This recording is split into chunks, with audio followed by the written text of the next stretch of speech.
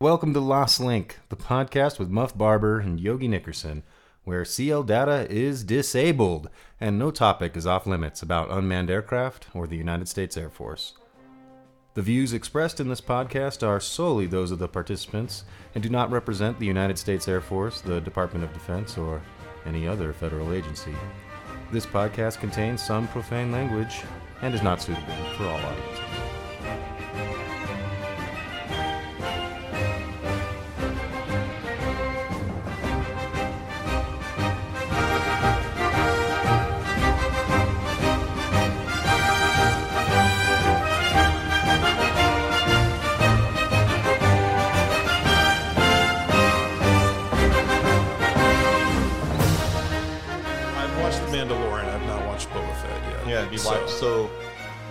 You watch both seasons of Mandalorian? Yeah, one and two. Yeah.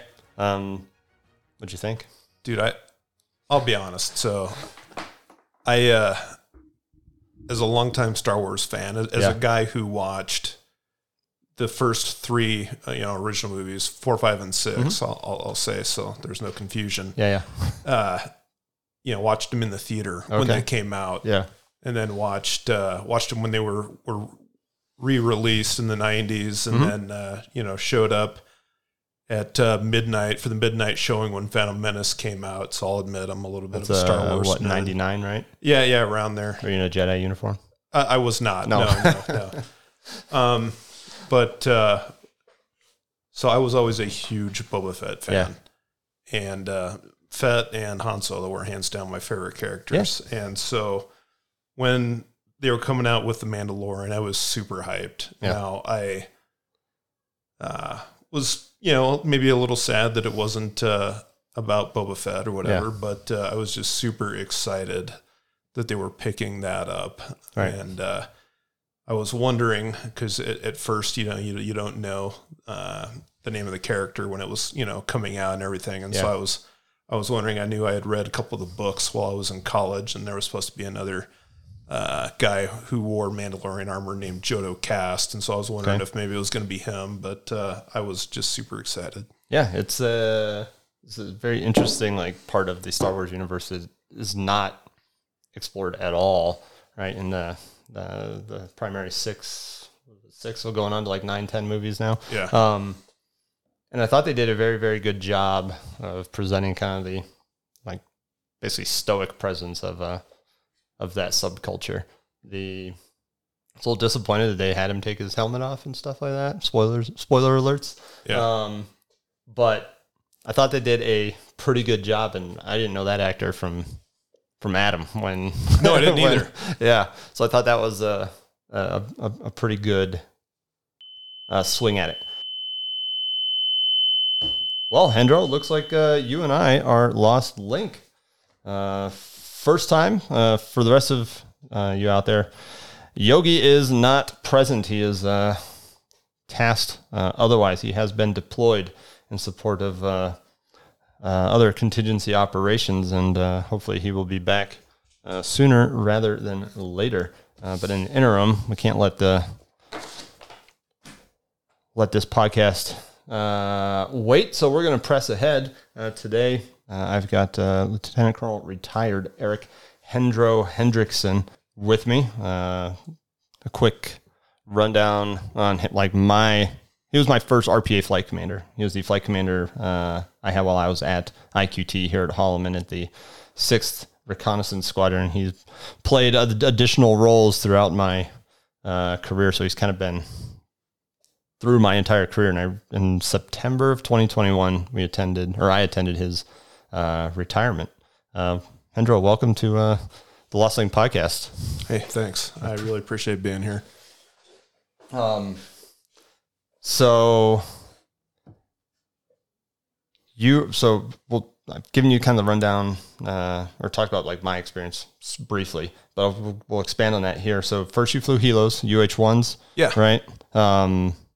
Washington, was that a rescue squadron? Yeah, it was. It was a rescue squadron at the survival school at Fairchild. So when people went out in the woods, part of what they would do out in the woods is they would learn how to vector in helicopters to get rescued in case they were down behind enemy lines. So I was in the helicopter actually, getting vectored into to their location. And then plus if somebody tripped and hit their head against a tree or whatever and went into shock, then we were there to medevac them out.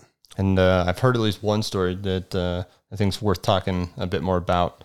You were awarded, you were awarded some sort of award for basically throwing stuff out of the helicopter. Right? Okay. Yeah.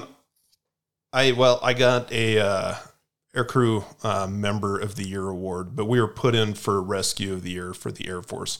Okay. We didn't win it because a little thing called OEF kicked off, and so some people had some pretty good rescues. Yeah. I imagine in Afghanistan, but there was a high mountain rescue up in the Cascades. There was a hiker that. Civilian hiker. Okay. He took his backpack off with all of his gear in it and decided he was just going to go for, a short 1-2 hour hike without his gear, and slipped, hurt himself, and then lay in the elements at, I don't remember, above 10,000 feet. Okay. Nice thin air. Slowly freezing to death. And so a ground team found him. Eventually, when we launched, he wasn't found yet, but while we were en route, he was found. And so we went up, planned on going in there. It was, like I said, really high elevation. There was minimum power reserves, but there was enough to come to a hover. And hovering actually requires more energy than coming into land. A lot of people don't necessarily know that. But, that's because the forward motion of the helicopter actually provides some lift as the blade. Yeah. Absolutely. Okay. And so we figured that we had enough power to go in there, but what we didn't know is the wind coming off of the top of the ridge was circling back around. So we were actually going in there with a tailwind that we didn't know about. Yep. And so we came to a stop with our rotor blades about 1.5 feet above the tops of the trees. Like so did you say hovering 1.5 feet above the trees? So our skids you're weren't below the trees. The rotor blade is 1.5 feet above the trees. Yeah. So I came over, I looked at the power gauge, and we were at 101.5% power. Yeah.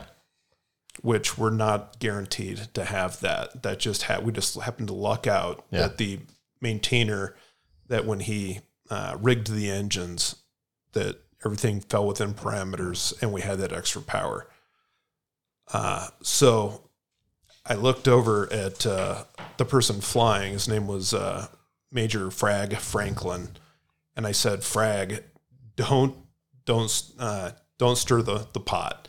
So in other words, if you think of somebody has like a big kettle, if they have a wooden spoon or whatever, and they're stirring it, well, if you do that with the cyclic, we would have lost enough lift that we would have settled into the trees. Gotcha. So I just told him not to do that, and then I turned around to our medic, who was in the back. His name was Hootie. And I just yelled, "Hootie, grab all your stuff and throw it out." He looked at me, he's like, "What?" I said, "Throw it out now." I may have said a word or two. I don't, that I don't normally say, but needless to say, he grabbed about 150, 200 pounds of gear, threw it about 20 feet, out of the air into a snowbank, and that bought us an extra 1.5 feet maybe. Yeah. And then from there, that was at least enough breathing room. We were able to lower him down. And so that was about an additional 200 pounds. The body of the aircraft is below the trees. Yes. Right? Okay. Yeah. And so when we lowered him down, that's about another 1.5 feet. So now the rotor blades are about 4.5 feet. Yeah. Above the tops of the trees, and we were able to kind of rotate a little bit, and then we started picking up a little bit of wind, which pulled us up a little bit, and then we were able to get out of there. Yeah. And then we while Hootie put him in the Stokes litter, and he left some of his gear behind for the rescue guys to pack out for us. We burnt down probably 500-600 pounds of fuel. We basically planned it out where we would make it back, drop him off, and then probably get back to the airfield where we were going to refuel with close to min fuel. Yeah. But that gave us enough of a safety margin, better to land with min fuel than crash trying to rescue somebody. Right. So, and we made it back in there and safely hoisted both individuals up and dropped the hiker down at the base of the mountain where an ambulance was waiting. Nice. And then we took off to refuel. Yeah, it's a really incredible story that I was not aware of until your retirement. You flew helicopters for probably 3 or 4 years? For 3 years operationally. Absolutely loved it. Yeah. One of the big reasons why I volunteered to leave and go to the RPA community, though, is I was an EP magnet, and so I had a few pretty serious EPs where you get out, you kiss the ground because you're lucky to be alive, and and my wife, the first time that happened, I called her, said, "Hey, how you doing?" And she's like, "Oh, I'm good." And you? And I said, "Well, almost died, but I'm good." For all the guys out there, don't ever call your wife and say that because say that and then say, "Oh, yeah, I got to go." Save that after you get home and you're like, absolutely. But no. So after 3 years of that, I loved it. But I've got I had a wife, I had 2 kids at that time. I was like, okay, it's I'd like to watch my children grow up, so it's time to do something different. Yeah. And so for all the people in the RPA community, one of the people I flew with was a individual by the name of Travis Quarter Engler. Yeah. And so I flew with Major Engler. Yeah. I figured that. So we flew together all the time up there, and so he left, went to RPA's first. Oh, he was a helo guy. Yeah, up there with you. Gotcha. So when I say we flew together, I meant in the cockpit together. Gotcha. Brothers in crime type flying. Okay. And so he volunteered for Predator, which Reaper didn't exist yet. Yeah. So when I was like trying to go, okay, it's time to go somewhere else. Not only had OEF, but OIF had kicked off at that point. Yeah. And I loved helos, but I knew that the Predator was in the fight all day, every day. So I called up Travis and I was just like, hey, Quarter, what's it like? And he's just like, oh man, you're gonna love it. Yeah. And so he talked me into it. And so in the middle of 2005, I volunteered for Predator. And a week later, I had orders. That was the fastest orders I've ever gotten. Like, oh man, we got a volunteer. Soak that guy up. Yeah, exactly. So that was 2005, you said? Yeah. All right, so definitely like super early days of RPAs. Like, started flying these things like 94, right? Like over Bosnia and like the early like basically trial mode. And we're just now 2005 starting to professionalize the thing. When did you commission? I commissioned in July of 2000. Oh, so like I asked that because your career uniquely like straddles the entire conflict in the Middle East with Al Qaeda and the war in Afghanistan, essentially, right? So you commissioned in 2000. September 2001 happens. Yeah. And you're probably... I was a helicopter pilot training at Fort Rucker. Yeah. I was in the air when it happened. Okay. And then you retired in September. The last people we got out of Afghanistan was August of 2001, if I recall correctly. So you're like, you bookend that entire conflict with the majority of that being in RPAs, which is... absolutely incredible. I don't know if there's how many other people are going to be around that have anything like that's similar. So I feel like my career is going to be in a similar boat. Like I've only got 5-ish years left, and you can already see like the transition happening. My concerns are for the larger 18X community as a whole. Yeah. That I found myself in just like this unique window of RPA of the Air Force, where RPAs were a thing, and then they won't go away, but they will be their operational, their con op will be different. Yeah.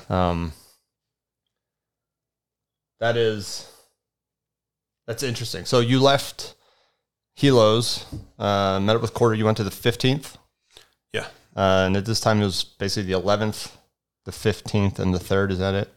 There was also the 17th. Oh, okay. So the early versions of the 17th. Gotcha. Yeah. In fact, when I showed up at the 11th, the 3rd didn't exist yet. So the first members of the 3rd showed up to go through training at about the same time I showed up. Interesting. And the 15th stood up when? Do you recall? Honestly, I don't know. It was stood up before before I showed up. Okay. I thought it was like the 11th, and then they deployed people from the 11th to go do some stuff, and then it was like, this isn't going to be sustainable. Boom, created another squadron, go. Yeah, when I showed up, the 11th was just the schoolhouse. Yeah. That's all it was. Okay. And then the 15th was the major conventional RPA. And how many lines were we flying at the time, like at enterprise-wide? Total enterprise-wide, when I showed up at the 11th, there were 5 lines. How quickly did that expand? Or was it kind of like slowish? Really? It started expanding immediately right after. So we were never healthy. Yeah. I've heard a lot of people complain about having to be in the seat a lot, but when I was flying operations, I spent a minimum of 6 hours in the seat every day. When I was in the 3rd, it was 8 hours every day, and you only got 1 day off a week. Yeah. Ooh, and every other week you were on call. Was that 6 and 1s? Okay. 6 and 1s. Yeah. Much worse than your traditional 5 and 3s that most people have these days. Yeah.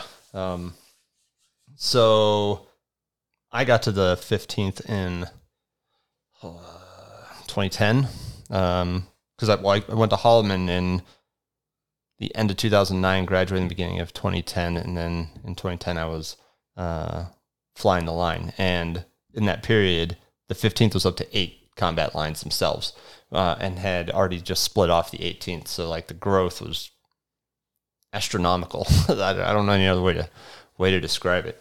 When I showed up, I originally showed up at the 15th. They had 4 lines, and I want to say the 17th had 1, and sometimes we would trade lines. Gotcha. So we would go down to 3, they'd pick up 2 or something like that. Yeah.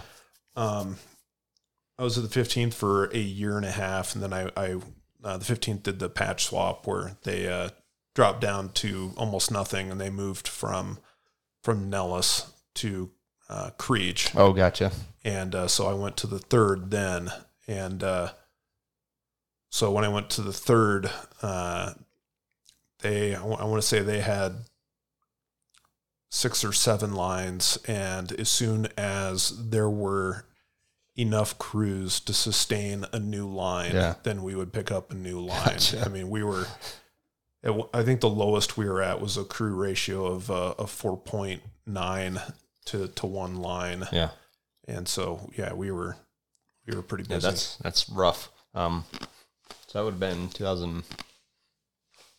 6, 7? That was June of 2007 is when the patch swap happened. And I didn't go immediately to the 3rd. Yeah. I deployed from the 3rd at the beginning of June and went to Balad. Okay, so we have some more war stories. Yeah. That'll be worth capturing here. There's at least one video that pretty much every single RPA guy that has ever existed has seen, and it's of that like white sedan on this crappy, grainy video, right? And you see another one pass, and then you see a Hellfire blow that up. And I think on the longer versions, you see those guys actually loaded their motor tube back into that vehicle, right? Can you provide some additional detail on that? Yeah, sure. First, I'll start off with a little bit of background history, and this will be kind of a challenge to everybody in the RPA community. Okay. When I deployed, there was a standing order by the 57th Wing not to shoot movers. And so the 57th Wing is the wing at Nellis that the 15th fell under at the time. I guess I had swapped over to the 3rd, so I wasn't technically under the 57th Wing either, but they basically were kind of acting as the mothership for RPA. Was the 3rd sauce still at Nellis at this time? Yes, it was. And so we'd been given an order not to shoot at movers, simply based off of the fact with KU delay, they figured it was too difficult to hit somebody. And so, we were ordered not to. But when I deployed, obviously I didn't fall under the 57th Wing anymore. And so I would practice with whatever sensor that I was flying with all the time. We'd look for, motor teams and everybody else too. But if a car was driving by, we'd practice just putting the curshairs on it. Right. And just trying to build muscle memory, trying to figure out the TTPs to be able to do that. And so one day in July, we had launched a base defense line. It was a toxic was the call sign. And so we got up and started talking to the JTAC. We had a direct feed into the Tactical Ops Center in the base. And so he confirmed that, his feed was good, and he gave me coordinates. And, I'd spent a lot of time looking for motor teams. When I was at Blod, we got motored multiple times every day. And did you have C-Rams? We did, but very rarely did they fire. Yeah. But so we just typed in the chords, hit enter, and targeting mode was the best. It was coordinates of gold. Yeah. Because no joke, we hit enter and we were looking at the motor team. Yeah. And they were getting ready to fire. So I was like, Yeah. I picked up. I had a direct phone to the JTAC. It just said, hey, we got a motor team. They're about ready to fire. And he's like, I don't know where the ground commander is. Stand by. Yeah. So he runs off to go find the ground commander. And so meanwhile, I spin the Hellfire up. Didn't have slap and W Tarsic at the time, but I ran through the full checklist. Yeah, I ran through the full checklist, and basically we were set up, ready and waiting. And so we watched the first attack happen. They went to drop the second mortar round in. It was a dud. So there was a guy sitting in front of the white sedan. He ran over, and after the guy who was trying to drop it, he kicked the tube, and then so this guy ran over, and they took everything apart, threw everything in the trunk of the car, and then right as the car starts driving off is when I start receiving the 9 line. Yeah.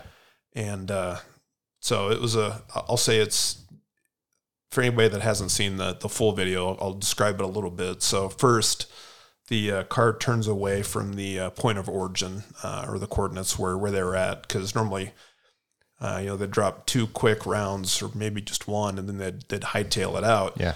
But these guys hightailed it out, and then they turned around and started driving back towards it, which was kind of brilliant because nobody would ever look for somebody coming toward a point of origin. Yeah. They would look for people fleeing from it. But then they stopped and interacted with another white car. And a guy got out of the second white car. It looked like he handed payment to these guys for attacking the base. And then this other guy went to get back in his car, but then he decided to get in the back of the car that had the mortar in the trunk. Yeah. And so they took off again. So now there were 3 individuals in the car. And so right about then, I was cleared hot. And so I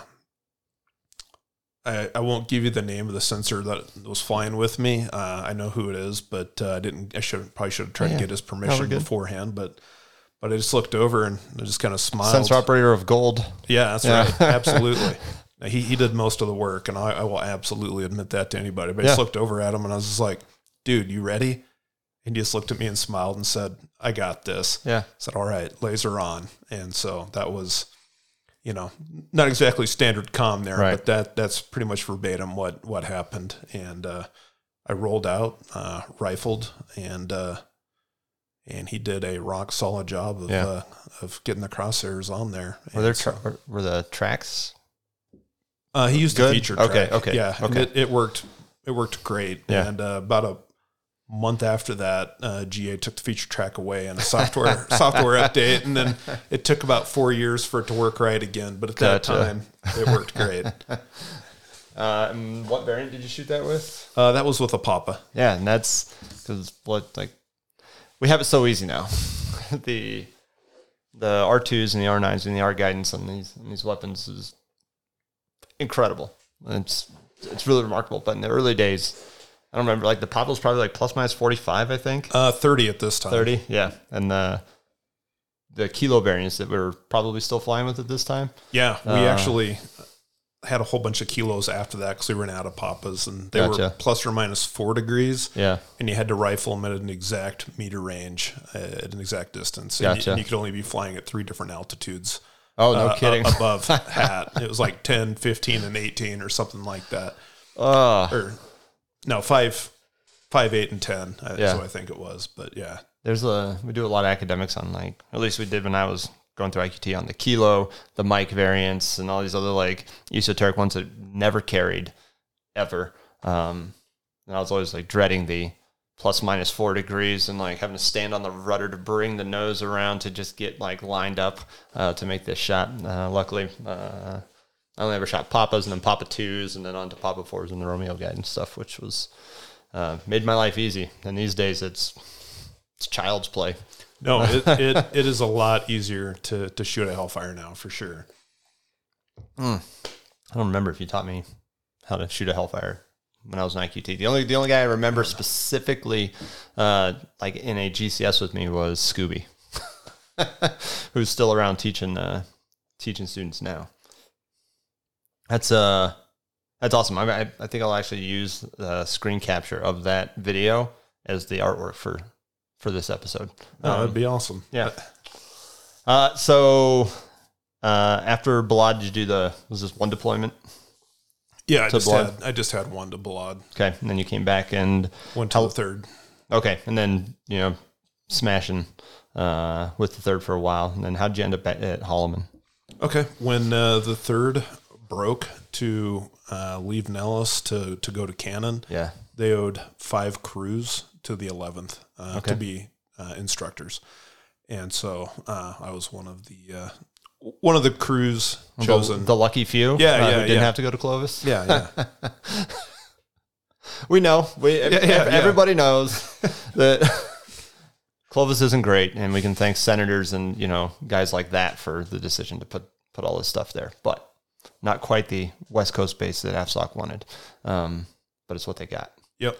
So you went to the 11th and instructed there for a bit, and then Holloman, they decided to move, I guess, the MCE portion of the instruction down to Holloman. Yeah. At first, it wasn't just the MCE. They Holloman picked up, I'll say, maybe 3/4 of the training, and maybe 1/4 was still being done at the 11th. But I instructed at the 11th for 1 year, and then they just were like, hey, we're going to stand up a new FTU. Do we have any volunteers? And I had been at Vegas for 4 years in my life at that point. Yeah. And, both my wife and I are from a town about the size of Holloman. Gotcha. And so, I found out later I was the first officer to volunteer to leave and go to Holloman. But we moved out here in the middle of 2009. Okay. I grew up in Las Vegas. Like my parents moved there in 1990, and when I was in 3rd grade. And so I'm basically a Las Vegas kid, and at this point I don't know that I'd want to go back. Like there's a lot going on there. Yeah, there is. Too many people, too much, everything, and even just like the lifestyle I found. It wasn't until I left there that I realized that some of my perspectives on a couple of things were a little off relative to everything else because of just the lifestyle that Vegas is and portrays in the high money lifestyle that place exists. So I think a lot of people like going there, which is why everybody likes going to TDY to Nellis. But Now, when you're stuck living there, it's totally different because it seems like half the people on the road are angry because they've lost all their money and now they're driving back and they're road raging, and so it just, I don't know. They put that too many rats in a cage, and they're all going to get combative, right? That's right. You need a little bit of room to spread out, and Holloman is a great place to do that. This is my second assignment here, and my wife was itching to leave my previous assignment to come back. She actually moved down here on her own while I was deployed because she had a job lined up and everything was good to go, and she really likes it here as well. So I like it, but I think I want to go East Coast on a next assignment or so, buy a boat and kind of do some sailing or something like that. Yeah, I would have loved to have, got Whiteman or Shaw or, at some point in my history just to see something different. But I've really enjoyed it here. So you were flight commander at the 6th, which is where I initially met you. And then from there, you went to Chief of OGV in the 49th Wing or 49th Ops Group? Yeah, right? Yeah, I did. I was a flight commander for 1 year at the 6th, and then I was a chief of Stanival for 1 year. Gotcha. And then I went to become chief of OGV for a year. Okay. It's a good way to line yourself up for future things, particularly after you had a number of firsts, like first takeoff and landing of an RPA here at Holloman. And first crash. Don't forget that. How long did that take? That didn't take long at all. No. So I showed up here in August of 2009. We were declared operational in September. Okay. And so I'd done a number of launches, did all the taxi tests on the entire airfield, did the first takeoff and land on every runway. And we didn't even know if the GDTs were properly aligned. So I launched, flew out a ways, did the in-flight alignment to try to, make sure that, we were getting ideal link before I came back to land. And I don't remember the exact date in September, but so someday in September, we, there was a big to-do, a lot of media, everybody present. And I launched, flew a couple of approaches for that. Yeah. Then taxied back. The very next morning, I'm rehacking Bulldog Lolone. Shout out to you, Bulldog. And so he's in the seat. I'm behind him. I'm the A code. Yeah. And he launches it, climbs up to 400 feet, and we have an engine failure on takeoff at 400 feet. Gotcha. And he did a great effort, did a teardrop, brought it back around, attempting to land it opposite direction on the runway, but we just didn't have enough energy to make it back. Yeah, 400 is not exactly high enough, right? No. You might have been able to do it if you had took off on 2-2 or something and tried to spin into runway 7 or something like that. Yeah. But just a straight up engine failure, unrecoverable engine failure. Awesome. Yep. They did the full investigation, and we were all exonerated. It was just a purely mechanical issue. Gotcha.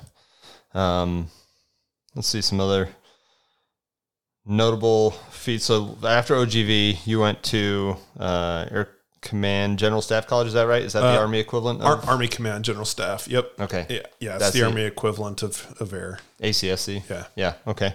And then did you go to SAMS right after that, or was this later? No, right after that. Okay. Okay. And so that is... So it was 2 years of school back to back. Gotcha. Did you find the Army school useful and applicable to what is the value in, why does the Air Force try and send people to some of these other ones? Is it just to learn the lingo for prepping for future potential in joint positions and things like that? Or, well, that's a great question. I would say most people get a staff job where they're working, especially with SAMs. Yeah. Most people get a staff job as a planner coming out of that. But if the individual has a leadership opportunity, then the Air Force prioritized leadership over a staff job. So What do you mean by that? Like coming out of Sam's, like if it was if you were going to get DO or squadron command, then they would prioritize that with the intention that they'd probably send you afterwards. Gotcha. Because they need to go out. Somebody to fill these these billets. Yeah. And the way they look at it, leadership, command positions are hard enough to come by. So they don't want to, if you're being looked at, groomed for that, then they don't want to take you away from that. Yeah. And if there's an opportunity, you might as well strike while the iron's hot. Yeah. You can do the staff stuff later if you have to, if that's desired, right? Yeah. Okay. So basically it's just to prepare people to work with, ideally with the Army or with other services as part of a staff job, and maybe at a combatant command or something like that. Okay. It's interesting. I've always found it interesting that the Air Force looks at its own school as like, okay, yeah, you went to ACSC, but we've got all these other guys, because it's a selective thing that like they all want to go to.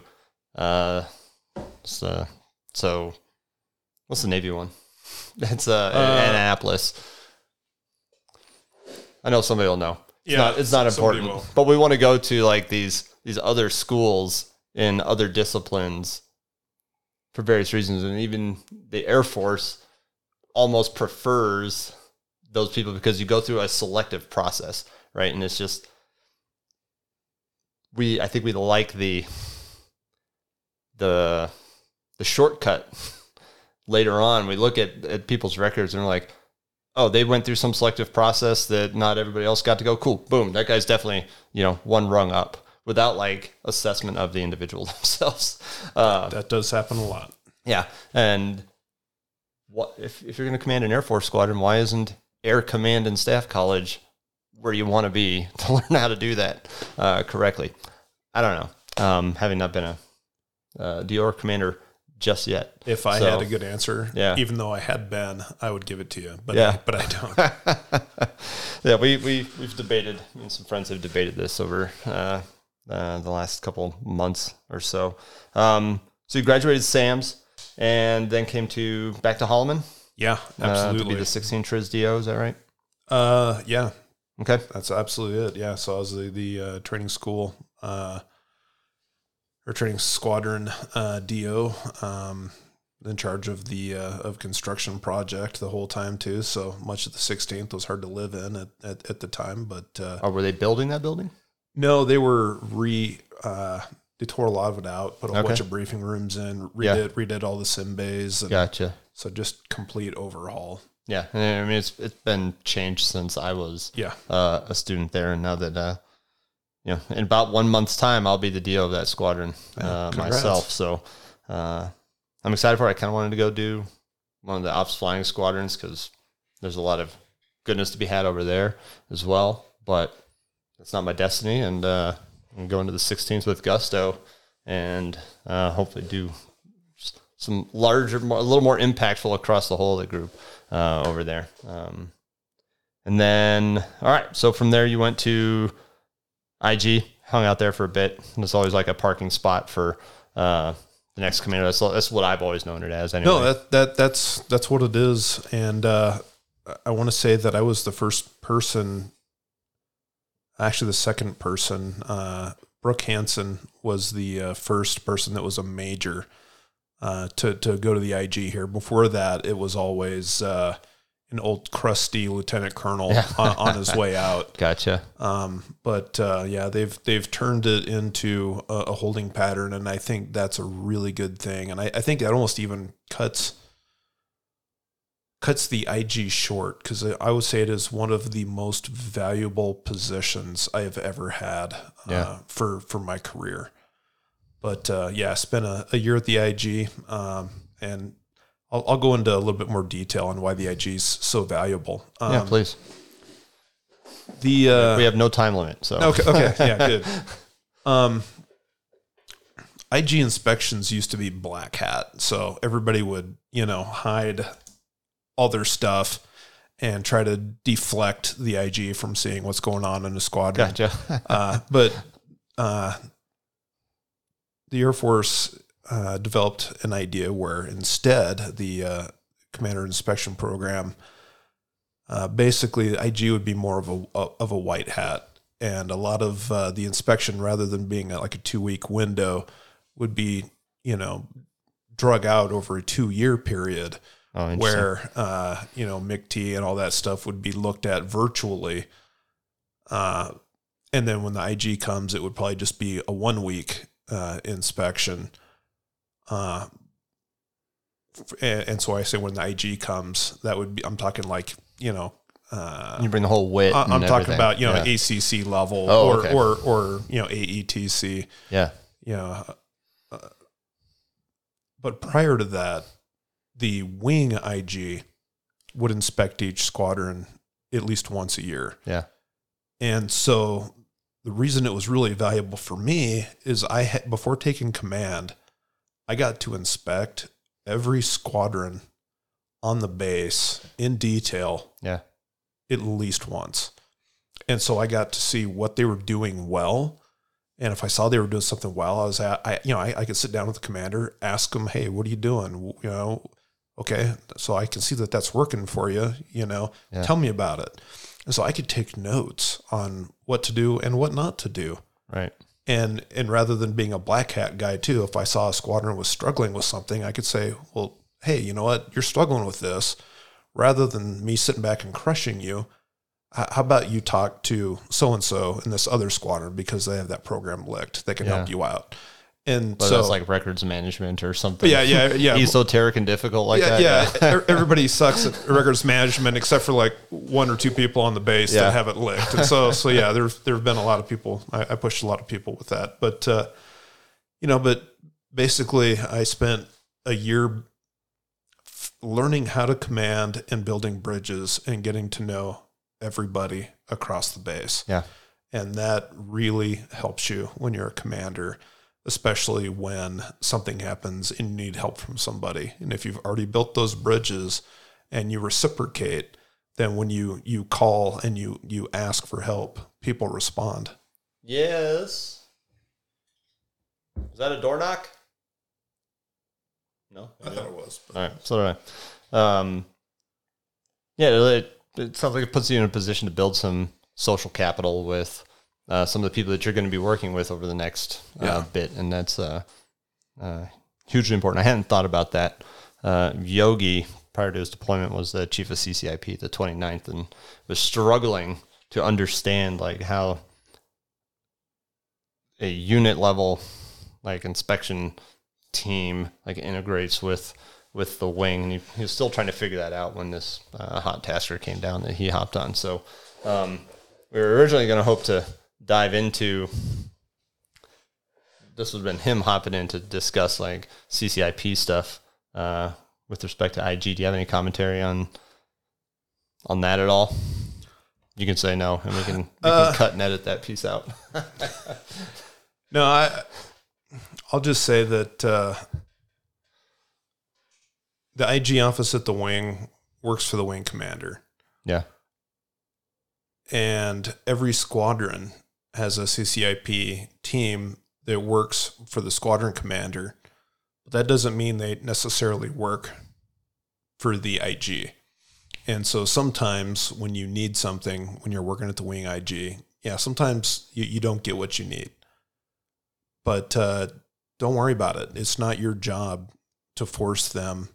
If they don't give you what you need, you just document that they were, not supportive, and that'll be on the report that goes up to the wing commander. And then when they see that, they'll be more supportive next time. Yeah.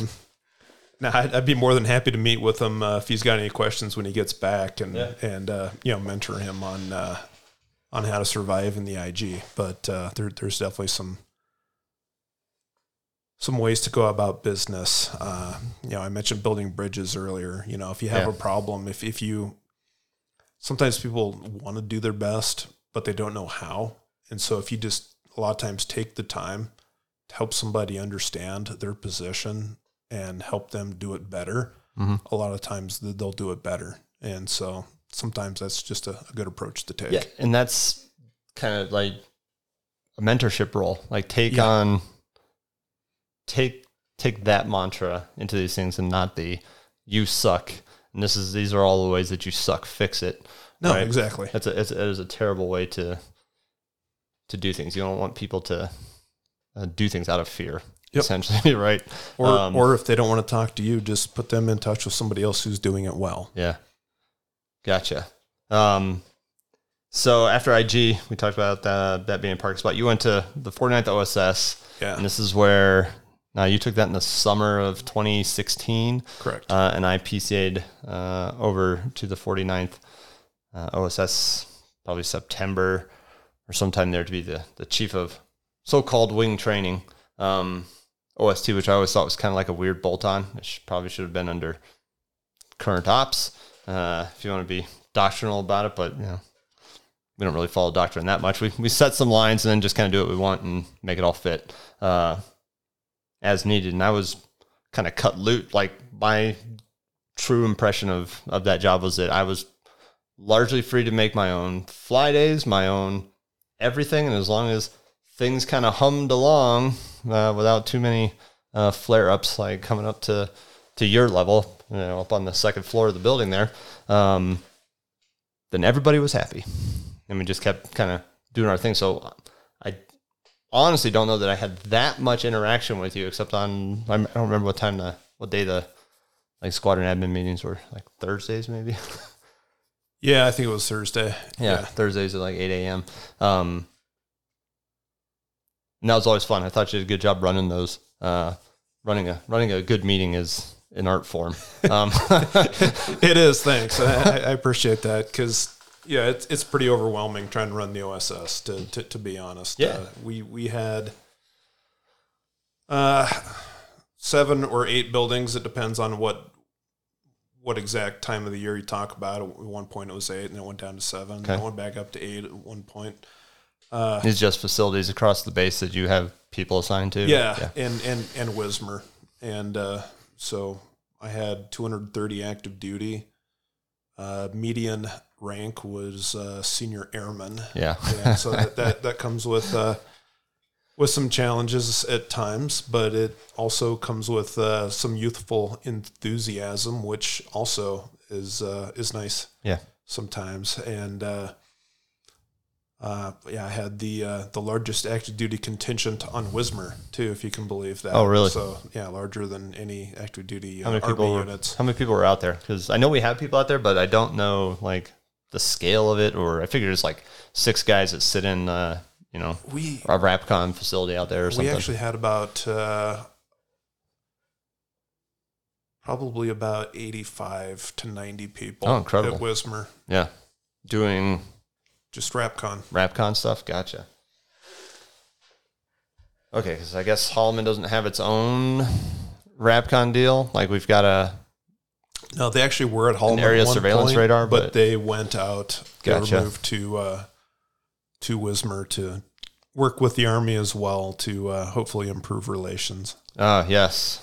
So supposedly those relations are subtly improving, and I think that's less of a Holloman and Wismar fight and more of a Air Force and Army fight with regards to prioritization of that stuff. Bringing the F-16s here was a challenge. Yeah. And more schoolhouses and need for more airspace is very, very difficult. That happened while you were... Did they come here while you were the commander, or they moved already here, established? They moved here before I came back, actually. So when I showed up and I was the DO at the 16th, they had moved here probably the year prior to that. Okay. Interesting. They're colossal pain in the butt, at least for like MQ-9s coming back and holding in the pattern while they beat up the thing for 3 hours. We had a crew a couple of weeks ago hold for 3 hours, and there's this constant fight, but I don't think it's ever going to be resolved, so you just have to... No, I understand, and I was an LR here with the MQ-9, but I was the commander for the tower, so I have been privy to many an upset person on both sides. Yeah, and I think their problem is that they don't see They don't have any of the history, like how we got here, how the F-16s got here, and some of the fights or arguments and discussions that have been had about sequencing and figuring how to sort all that stuff out. So people get frustrated. I'll hold all day because whatever. I've seen it, and I kind of understand like why this is. So, all right, I got nothing to do but hang out, put altitude hold on, and talk to my sensor operator about Bitcoin and all the other things that we could talk about. So, did you want to talk about your time as a squadron commander? Yeah, because not the easiest squadron command at all. No, it wasn't. Right. Which is partly why I was off doing my own thing, because you had other higher priority taskings. So I won't say it's higher priority, because I would much rather have spent my time with all of my people. But one of the first things I did on my first full day as the OSS commander was I sat down for a nice long chat with OSI. Yeah. I inherited what was an investigation into what would become, or would turn out to be, the largest drug ring in the history of Holloman. At the time, they were saying, yeah, we're talking to one airman, and it looks like maybe 8 other might be involved. And the previous commander had struck a deal with one person to basically say everything that get their informant. To be an informant. And turned out he was actually the ringleader of everything. It was like, this is coming up. Do I get immunity? And so he threw everybody. This was about a month, maybe 2 months after I took command. He threw everybody under the bus. And so I lost 40% of the RAPCon, because you had to maintain a secret clearance to enter the building. And so since they were under investigation, and basically it all started on a Saturday when, there was a recall, and a number of individuals that were believed to be involved were all recalled. They didn't know what the recall was for. Yeah. Is it, 6 o'clock in the morning on a Saturday, and it was OSI there with a bus to meet them all. And they all spent an entire day at OSI getting questioned. You've all seen, spider boards, with the little webs drawn all over the place. And there was one of those about 10 yards long with just tons of people. And so right off the bat in the command, I got handed probably 250 pages of testimony and, charges that OSI basically said that I should consider charging. It ended up being... Because the commander's prerogative, right, to bring charges, like almost like to a degree. Obviously, there's like, I won't say undue pressure, but like there's a chain of command and the desire of them to do what. No, you're exactly right. But it's the squadron commander that issues the paper. You're exactly right. Unfortunately for me, this was such a large ring that I actually had to report to the commander of ACC on a weekly basis, with giving the wing commander a courtesy copy, which means really I had to give the wing commander a not courtesy copy the day before. And so I just spent a lot of time trying to uncover the charges, trying to figure out really what's going on, read everything, and not just attempt to crush everybody, but really try to come to a good understanding of what was going on and treat everybody individually based off of what they had allegedly done and what their testimony was. And I mean, one person allegedly had made 15,000 doses of DMT and distributed it all the way down to somebody that, DMT is a psychoactive, like ayahuasca. Hallucinogen.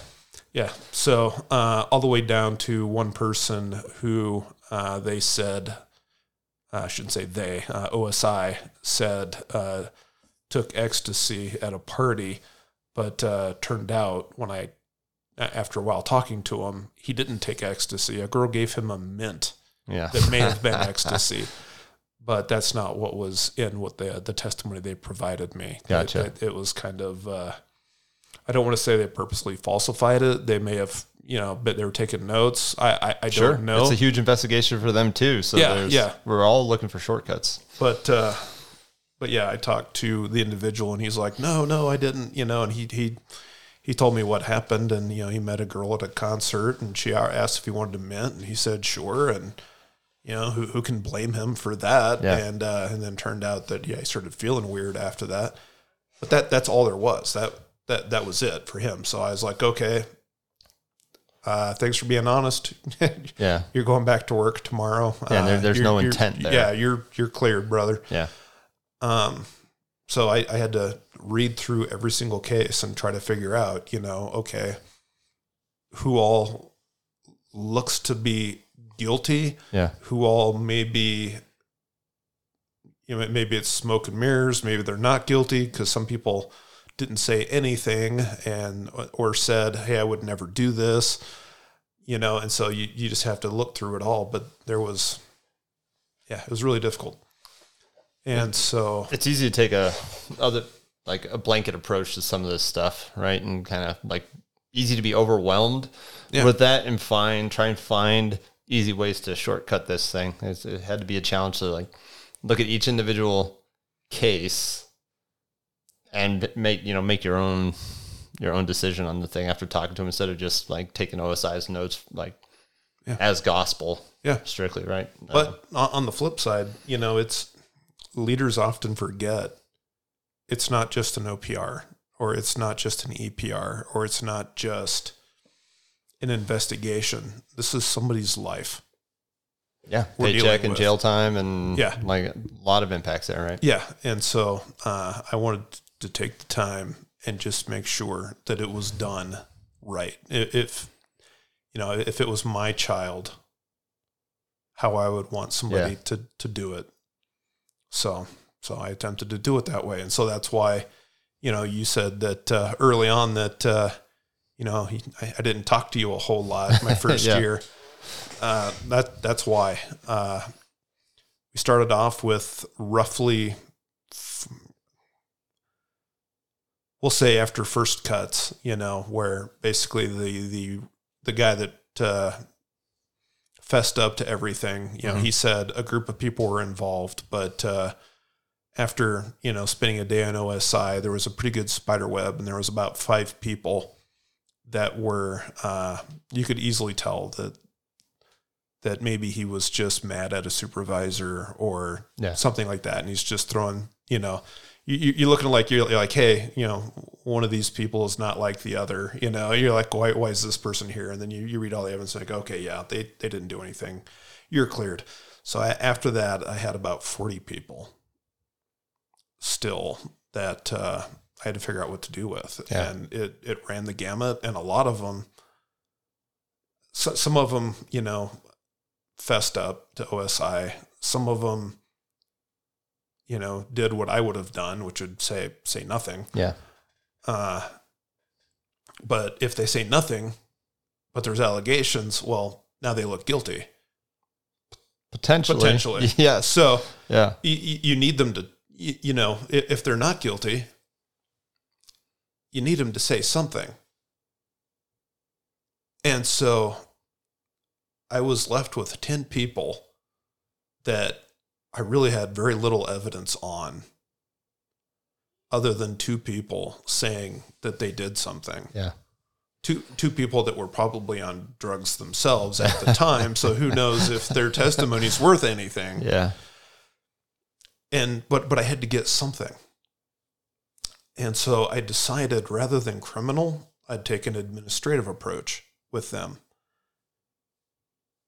And so I brought them all in and I gave them a letter of counseling. Okay. No, not a letter of counseling. One up from that. Reprimand? Yeah, letter of no. Admonishment? Yeah, I'll have to edit this. I'm an officer. I'm an officer. I don't have all that stuff sorted out too well yet. No. Haven't really been put in charge of anybody. My mind just totally went blank. But anyway, it's above a letter of counseling. Yeah, it probably was a letter of reprimand. We'll just call it paperwork. Yeah, we gave them paperwork. Yeah. And just basically saying, on this day, you did this, or somewhere, between this time and this time, you did this. You smoked marijuana. You whatever allegations there were for them. Oh, was this like all sorts of drugs? This wasn't all just like DMT related? No, it was DMT all the way up to cocaine. One person was importing ecstasy from Germany. Everything imaginable. So, which probably all started with a sweep of the dorms or something like that. But these guys were all at Wismar, actually. Okay. So, so they weren't on base. They weren't even on base here. They were on base at White Sands. So, so basically, I gave them this letter, and they had to respond to it because it's administrative. It's not criminal. And so, but as I read the allegation to them, I had my superintendent, who actually, luckily enough, used to be an OSI officer. Nice. Back, and he was watching their facial expressions, and then I was watching their facial expressions as well. And then my first sergeant was in there as well, just watching. And about half of them, when I frickin', read the allegations, that they just did you've caught me. Yeah. And you could just tell. Yeah. And then, but, they didn't see anything then, but then, they had me a response 3 days later, and then they came in, they're like, yep, sure enough, I did it. I'm sorry. It's like, okay, yep. And then the other half, I read it to them, and you get the crazy deer in the headlight look, like, I can't believe this, Yeah. And so, when they walked out, we all talked like, yeah, that person's not guilty, because, like they didn't talk to anybody. They didn't lawyer up because they didn't do it. And since they didn't do it, they didn't feel they needed to defend themselves. And so when they came back and they did, wrote a letter saying, I'm a family man. I would never do anything to jeopardize my family. Then to me, it was so rewarding to say, I believe you. Yeah. I had to do something to find out.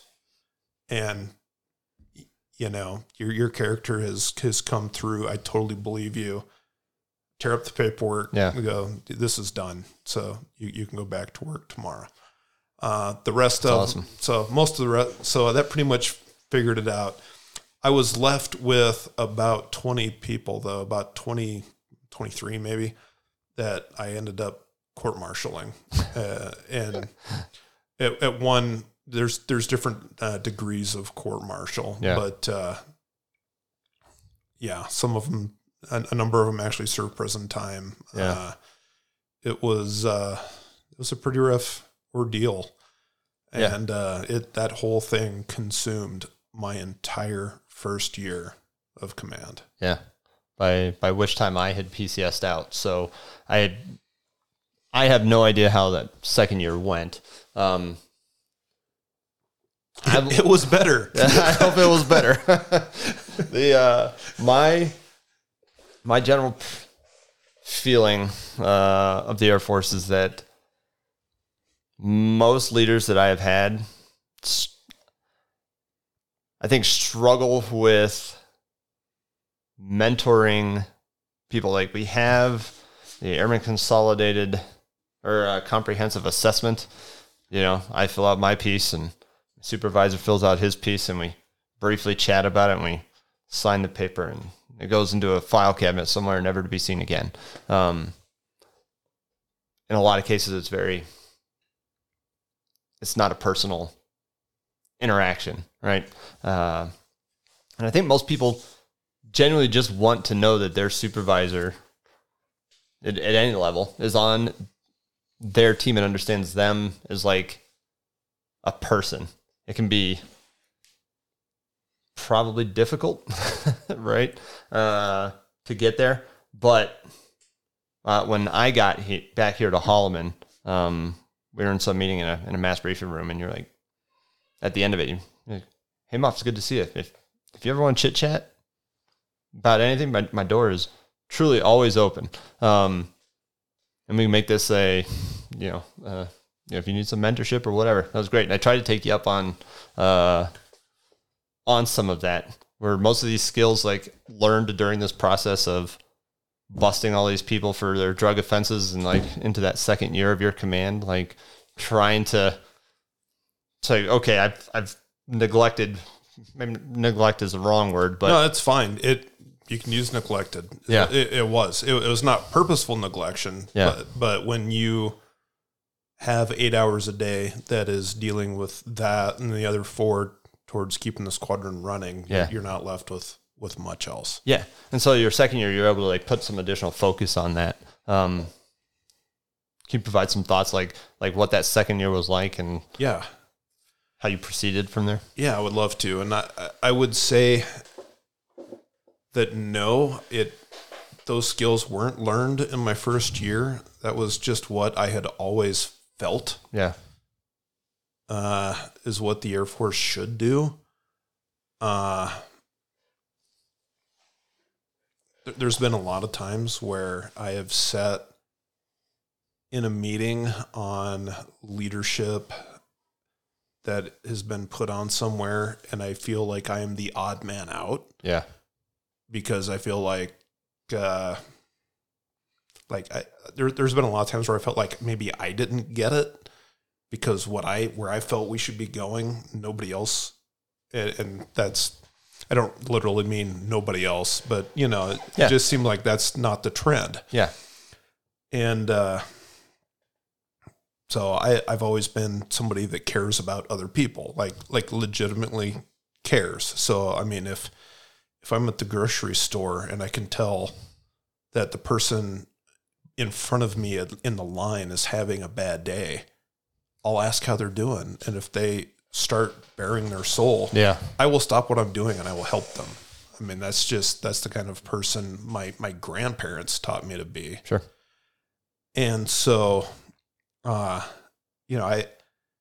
this was just something I wanted to do, but I just didn't have a chance to do my first year.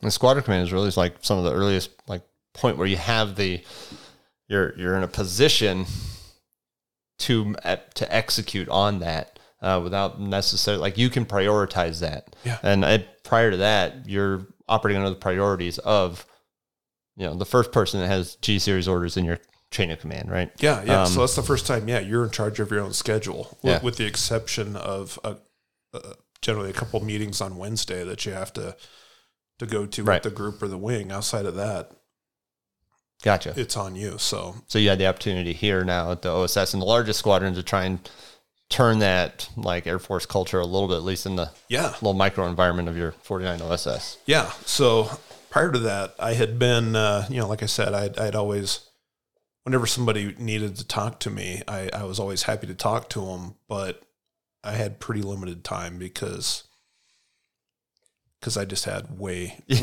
too much going on outside of normal ops, which was very busy. Yeah. It normally consumes all of everybody's time anyways. So what I went ahead and did was I scheduled 3 hours every other Friday in the afternoon. And so it would be like from 2 to 5. And we would sit down in the Heritage Room, and I would show up with I would say I generally had a plan, and by generally, I mean maybe 65% of the time, I would show up with a topic. Like one of the ones I would do was Harvard Business School had an article that was really good on how to lead your boss. And so I would make everybody read that and then would discuss it. Who was attending these? These like your shop chiefs and flight commanders and every stuff? Every officer in the squadron was invited, all the way down to second lieutenants. Yeah. And sometimes I would hold one separately for senior NCOs. Gotcha. But in general, it was with officers. Okay. And there was a couple rules. So one of them was this was to develop them, and so no topic was off limits. However,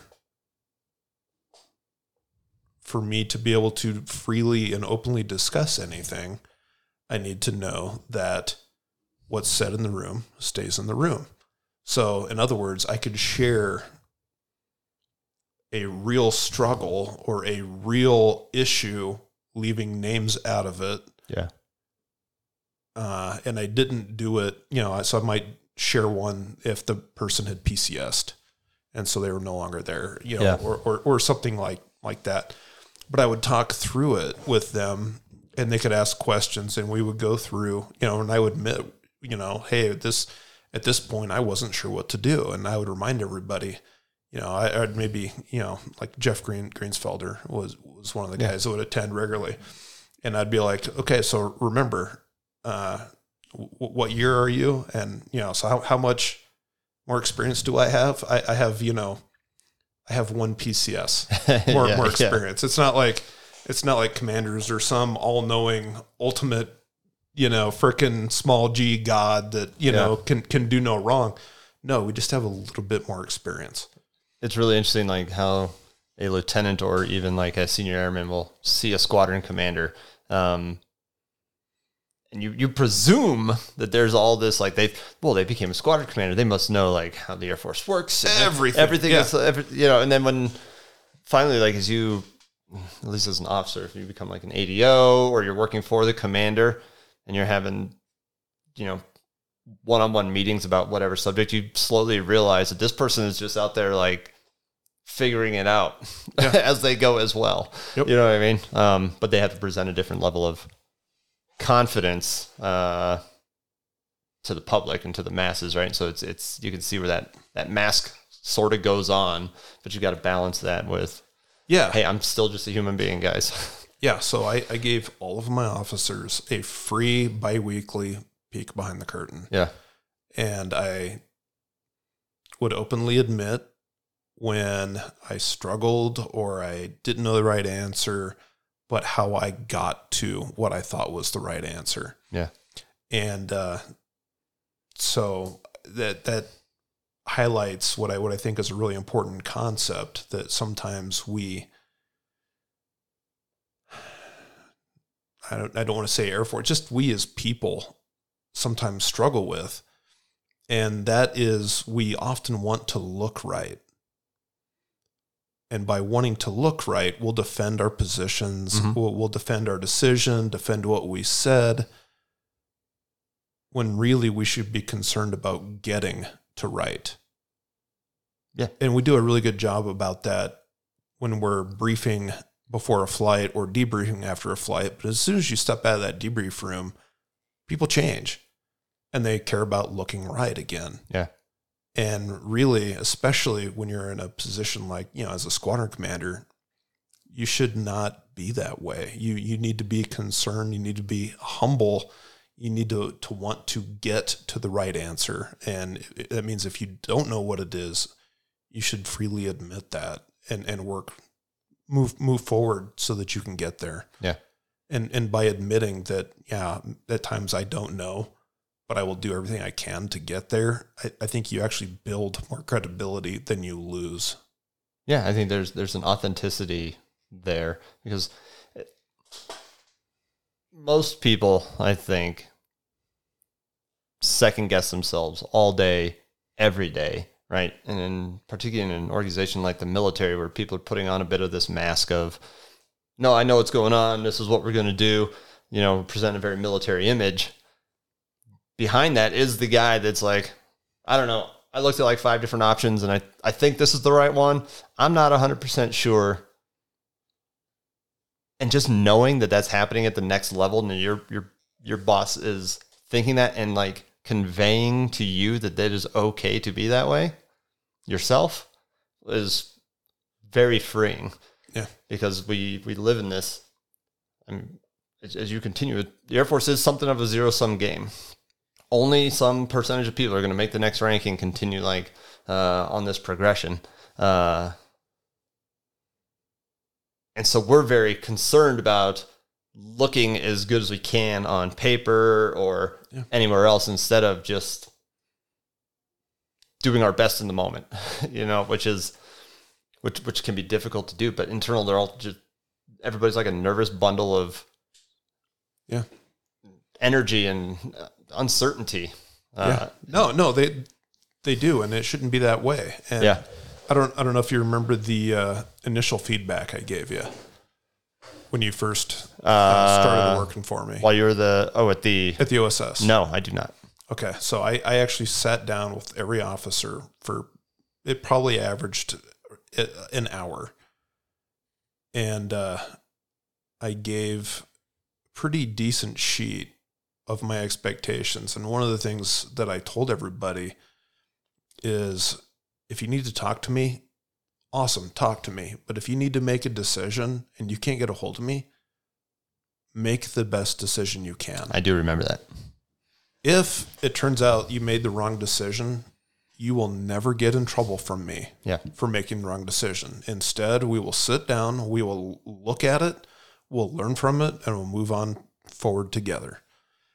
And, I told every officer that worked for me that, and I fully expected that nobody would believe me until there was one breakthrough case. Yeah.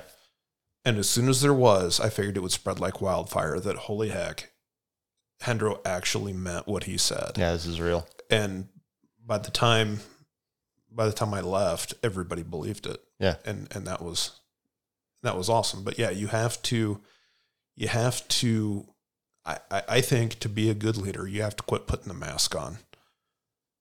I think you have to be real and let people know what real actually is. And the average leader doesn't do that in the Air Force. And I'm not going to say I was the best leader, but I will say that I think I set my people up to take my place better than I was ever set up by anybody that led me.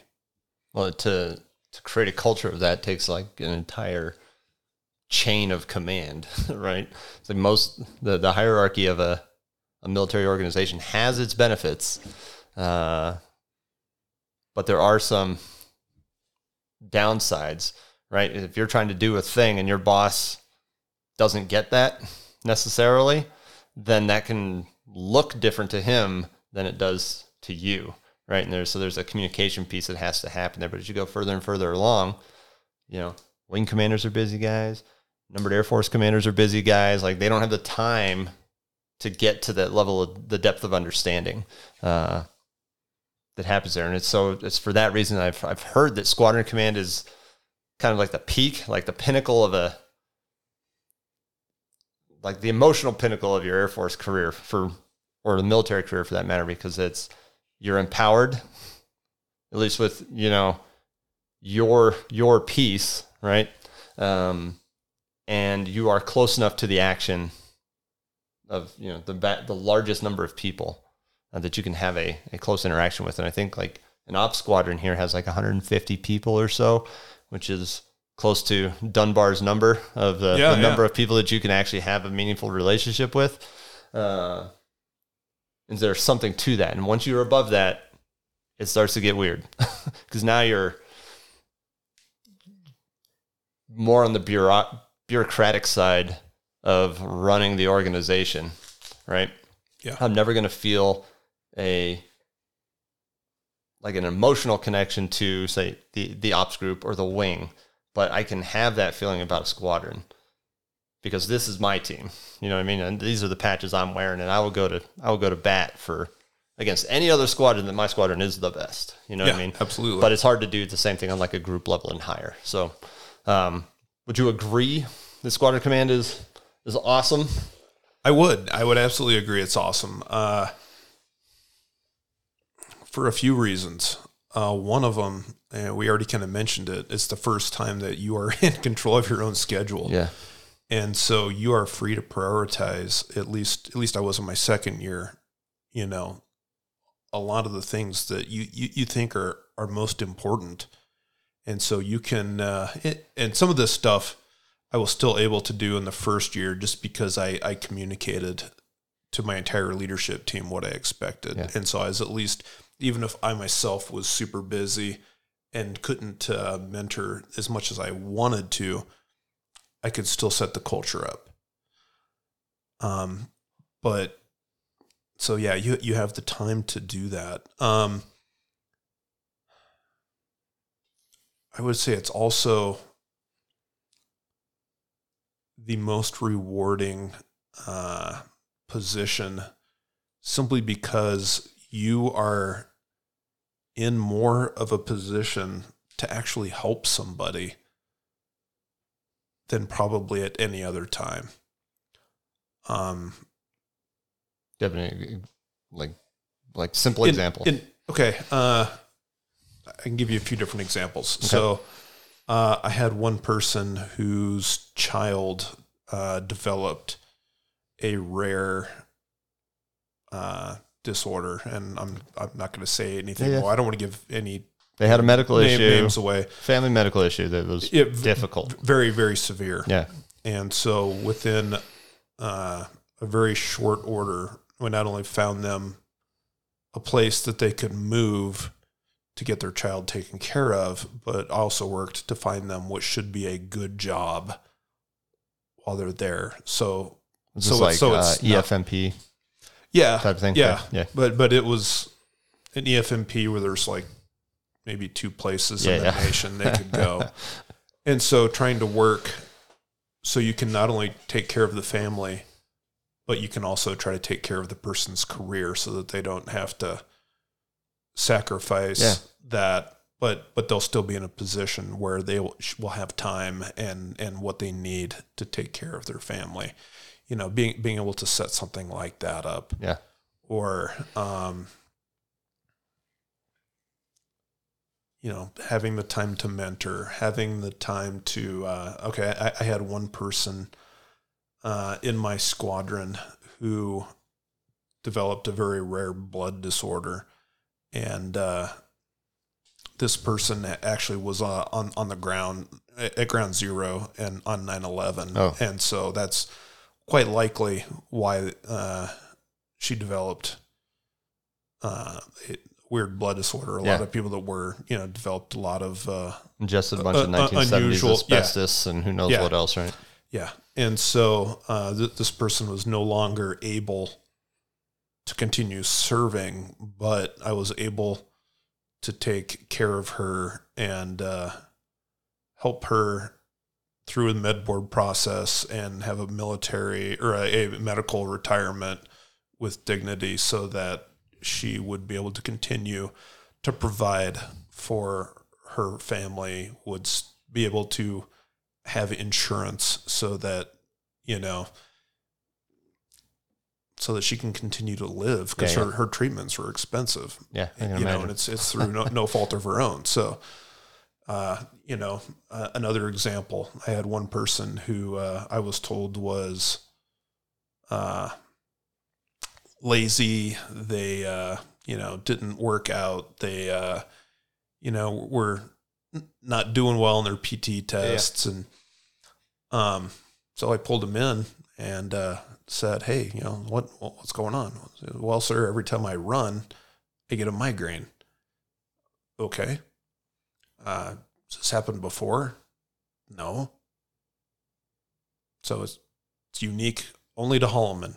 Yeah. In fact, I went to, NCO Academy not that long ago, and it wasn't an issue. Okay. Let's go to the med group and let's do some allergy testing or something. Turns out, they're freaking allergic to something here at Holloman.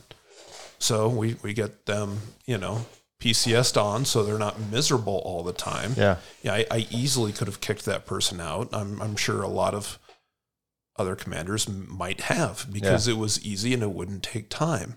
However, sometimes just taking that extra bit of time to ask a few questions, to investigate and find out what's really going on allows you to take care of an airman and really set them up in a way that helps them and helps the Air Force, because now there's a well-trained person who's had 12 years in the Air Force that doesn't have to be replaced. Right. And the PT test always seems like the easy kill for Yeah. pretty much anybody. It's like, well, it says here in black and white that you failed the PT test one too many times. Sorry, Steve. Yeah. Nothing I can do. And that's not strictly true. No, it's not. Right.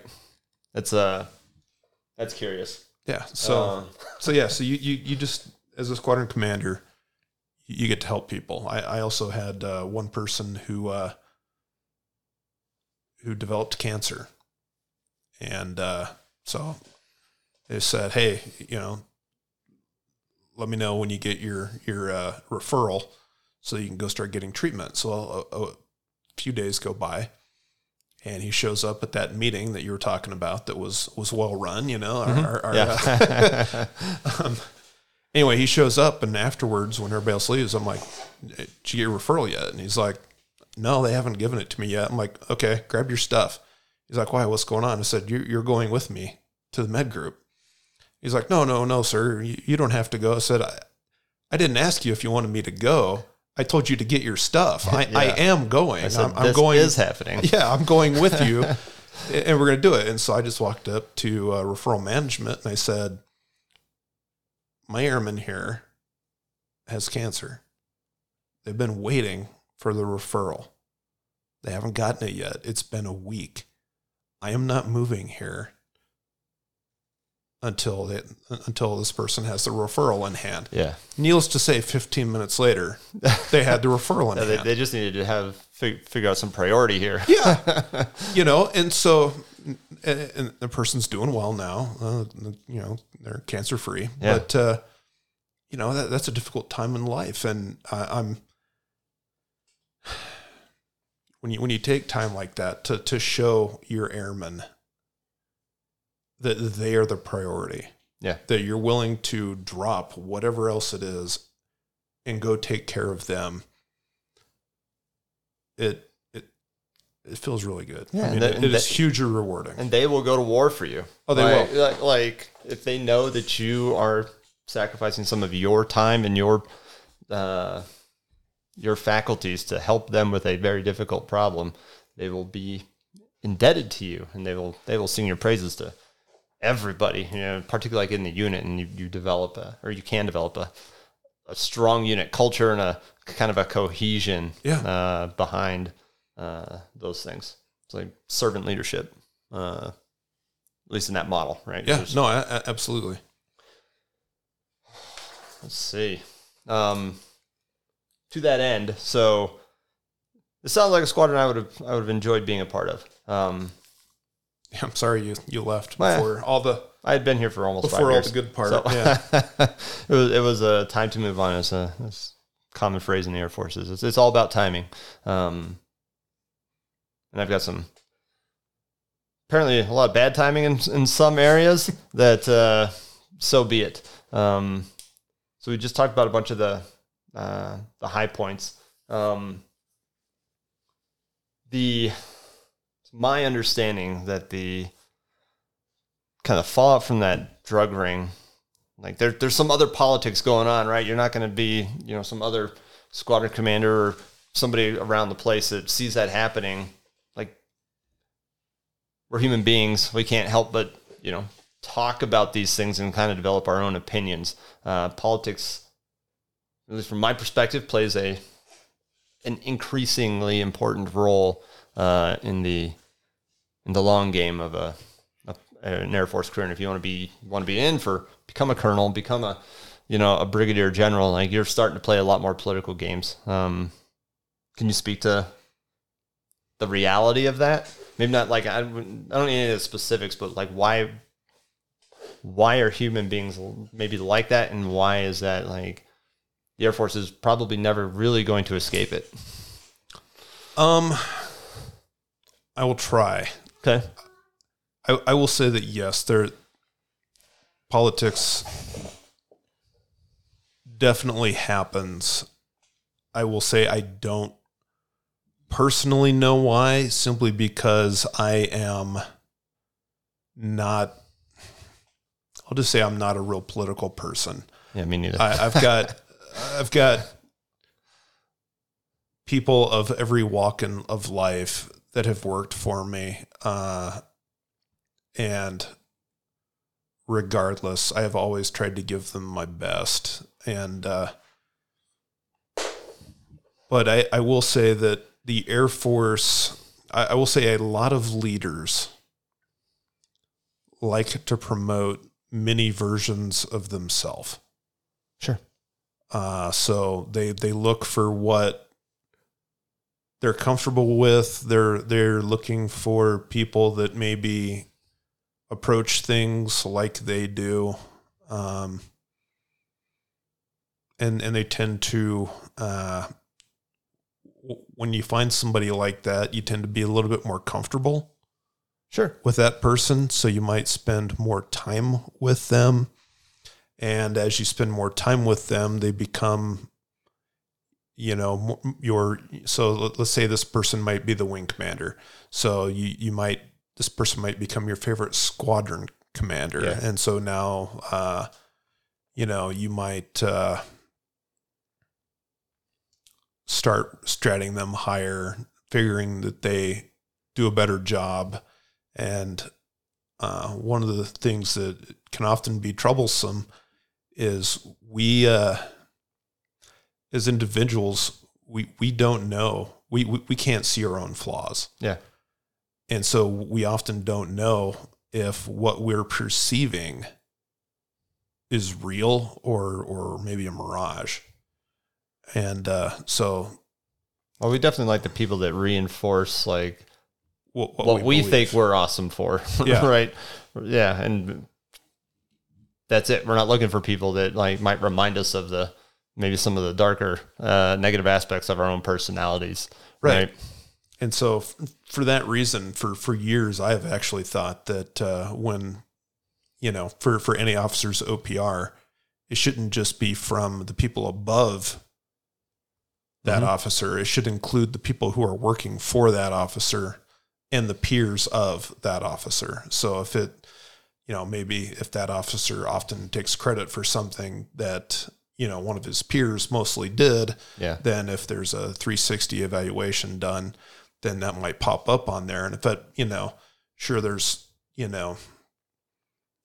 always, a margin of error on top of and below, and you should tend to believe the meat. But if there tends to be more than that margin of error, then you're like, okay, well, there might be something to this. Yeah.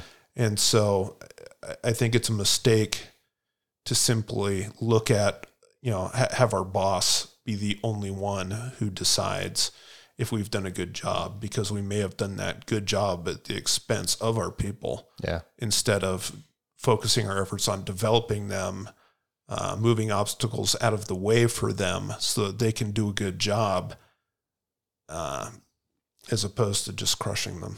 Yeah. And I mean, now I'm like, I don't care that much about my OPRs because I care about 2 lines on it.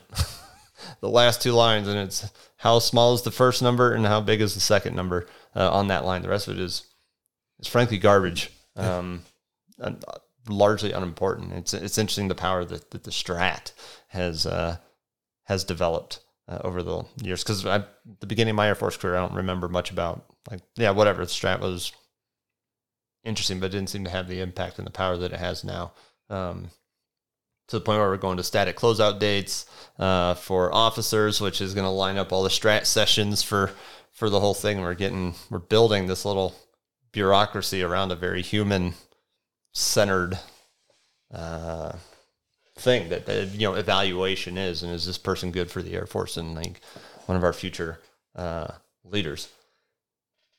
360 feedback, I think a lot of people are scared because it can lead to like, I don't want to say like not necessarily backstabbing, but a bit of backbiting, you know, like you are, say, a flight commander, you know, and you're providing some commentary on another flight commander, and you're like, well, if I say he sucks and enough of these other people say he sucks, then that bumps my thing. So there are some like gamesmanship things that you can run into there, which I think is what scares the military off of it.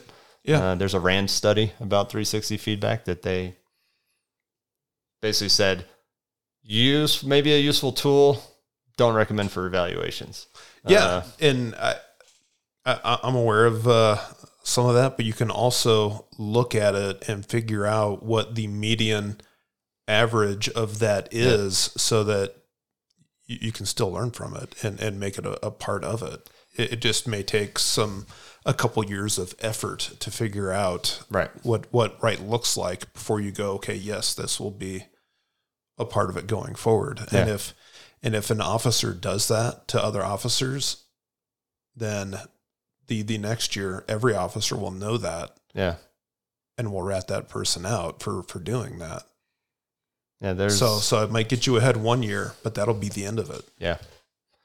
Yeah, I'm interested in the dynamic. Perhaps you're aware that I wrote some software that implements that and like makes it as easy as possible for any organization to run that. It takes some admin work on the back end. That there's undoubtedly better ways to implement it, but it's a hard system to maintain. Yeah.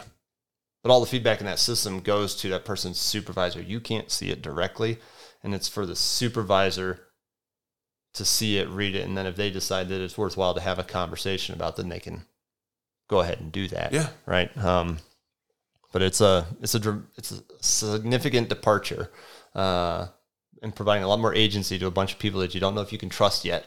Yeah. You know what I mean? So I can understand why an organization as large as the Air Force or the DoD is hesitant to.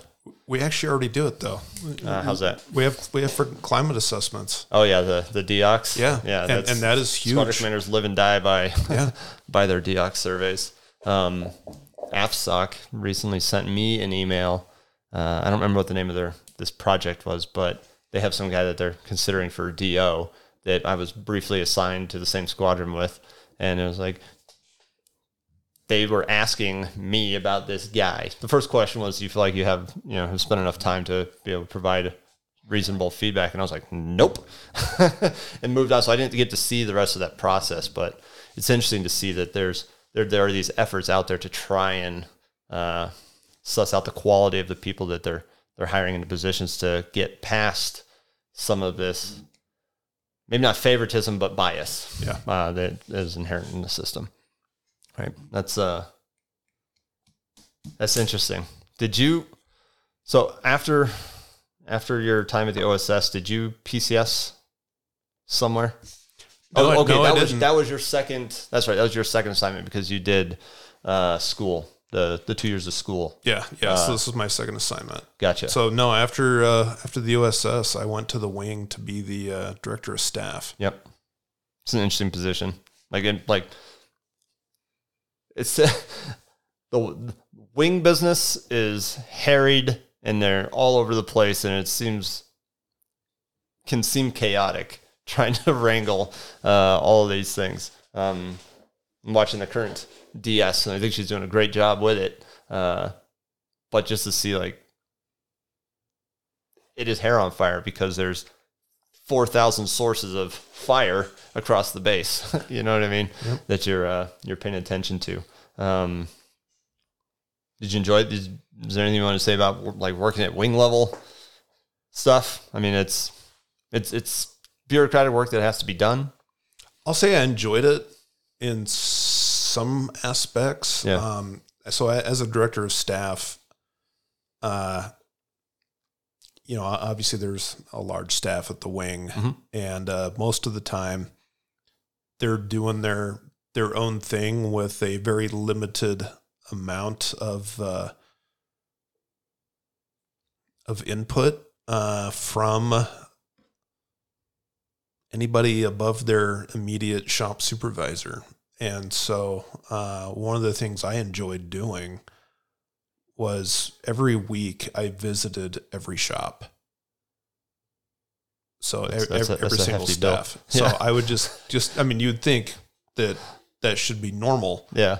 But it's not. Yeah. You know, like when I was the IG, for instance, my previous time in the wing, I want to say the director of staff probably stopped in twice over that year to say hi. Yeah. So, you know, I upped it from twice to 52 times, Yeah. you know? So, you know, so I just basically walked along and just found out, hey, what are you guys dealing with? Where do you need help? Where are you having issues? Where can I help? And,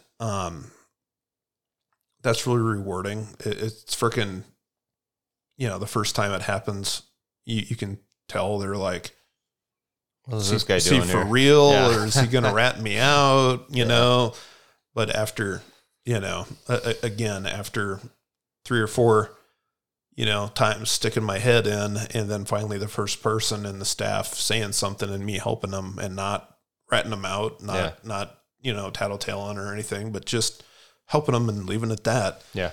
Then, you know, it started to, you know, word spread that, Hendrew's just here to help. That's it. And so all of a sudden, you know, people started being really honest with, hey, this is where we're struggling. Could you help with this? And a lot of times, and this is a really solid word of advice for people who want to be in leadership. Lots of times there are problems that you can solve in 10 minutes when you're a major or a lieutenant colonel that the airman or the civilian working in the staff agency or whatever, they might spend a week going back and forth on emails trying to solve that problem. Yeah, even sometimes just trying to find the right person to find the belly button that can give them the answer they need. Right? Yeah. And so just taking your 10 minutes, because that's usually all it took. And occasionally there would be one that would take longer, but taking your 10 minutes to actually help and get them, you know, moving forward in the right direction was hugely rewarding. And you could see these staff starting to chug along and become more and more efficient, not because I'm doing their work for them, but because I'm just removing minor obstacles because I can do that easily, and it just frees them up to do the work. And this is I'm starting my transition to the 16th in the DO job, and the guys in there now. Basically, it's like, remember, man, your job's not to be the expert.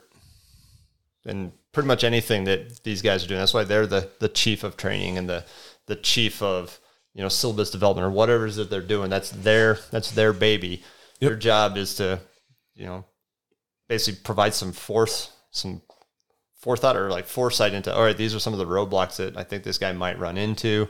And then you try and be out in front, you know, running defense and, you know, knocking some of those things out of the way as early as you can to allow the rest of the team to follow through and make the, you know, bring the ball across the goal line, if we want to use a sports ball reference. Nope, that is exactly right. And I've sat down with him and had some chats in the past as well. So I've spent some time mentoring him. So but no, that's exactly correct, and that is great advice, not just for DOs but for commanders as well. Right, and probably just leadership, in general. And then in that case, I mean, you could call it servant leadership, but that could also be like just serving from the front, I guess, like, because you are the one guy in the front trying to sort all this stuff out for them before it gets to them. So you retired in September. It was actually in August, but it wasn't when my ceremony was. But I didn't actually retire until October. I had a whole bunch of leave saved up. Okay. Sorry, I got that wrong. No, it's fine. It's all good. Should have had that listed. Do you feel like the Air Force can be a stressful place? Yeah, it can. To live and work. Have you felt like a general reduction in stress after the fact? And like, because so many people are just constantly grinding like hamsters on the wheel, trying to get to, you know, the next promotion and stuff. And then like when you get out of the military, you can look back at it and be like, huh, why was I doing all that? Like, have you had any insight to anything like that? Yeah, absolutely. And it's funny because I am the type of individual that I tend not to let things bother me as much as some other people tend to. So I tend to, water off the back kind of approach. Mm-hmm. But my wife could tell a difference very shortly. Yeah. Afterwards, I'm like, really? She's like, oh yeah. And then she started listing off, factors, and like, oh heck yeah, I guess you're right. Yeah. So, I can definitely say as more time, at first when you retire, it's really weird. You don't know what to do. Yeah. It's just your entire world is like flipped upside down, like you're just walking and then no joke, somebody pulls the freaking tablecloth out from underneath you, and and then you get back up and everything looks different. And you're just trying to figure out what in the world's happening. A week before your ceremony, you're putting plans together for the next exercise that this group is going out to do or whatever, and then a week later it's like, well, that's all gone. Yeah. It's like I don't even have to wake up at any specific time, it's just, it's weird. But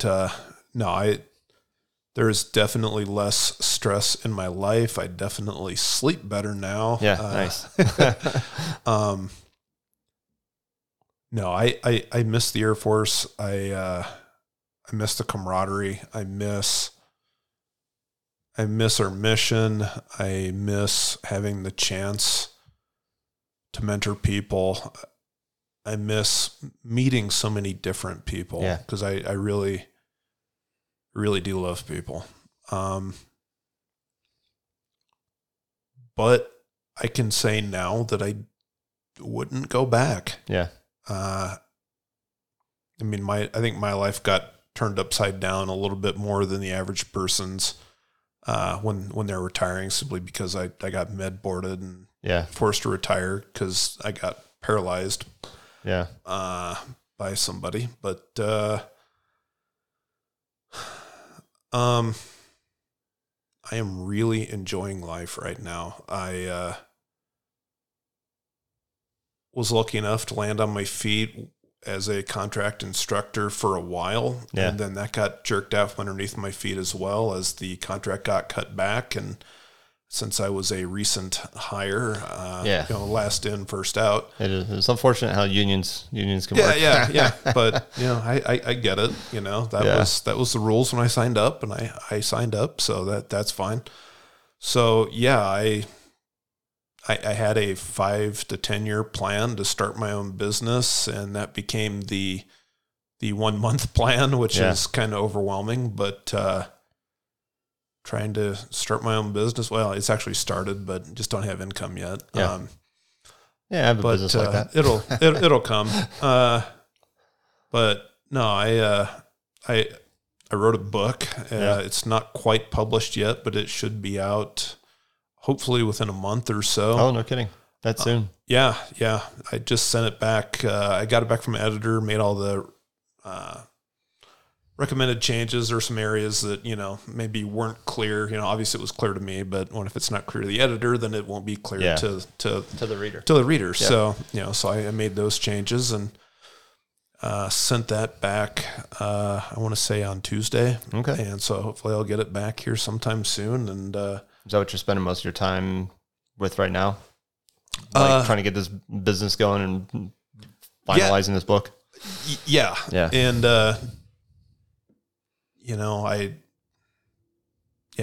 absolutely.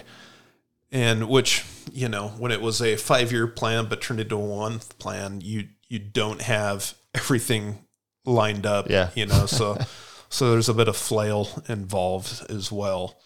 Although the book part, it's not really flailing right now because I actually wrote it over the last 2.5 years. Yeah. And so I just working on trying to get the edits done quicker now. Do you intend to do like an audio book? I hope to at some point, because I mean, heck, you could just do it yourself, right? Just no, I probably could. No, I hope to do an audiobook just because, I still read, but I also love audiobooks. So when I'm driving, I can just listen to something. And there's a lot of people that don't read that might listen to an audiobook. And I think I have an important message. Yeah. And so I want to get it out via whatever ways I can. Yeah, there's a lot of people that say that they read books and say, "Oh, I read that book." I'm like, "Well, did you read it? Yeah. Or did you listen to it?" Because there's potentially like a different level of comprehension you're going to gain out of that because of the time you can spend like ingesting the individual words and stuff. But if you don't have time for that, definitely at least listen to the audiobook. You know? I listen to a lot of podcasts on tons of subjects, and primarily while I'm driving and stuff, and I gain a lot out of it. I may not get the whole thing, and if it was good enough, I'll save it and listen to it again later, but which is a lot easier to do with audiobooks. So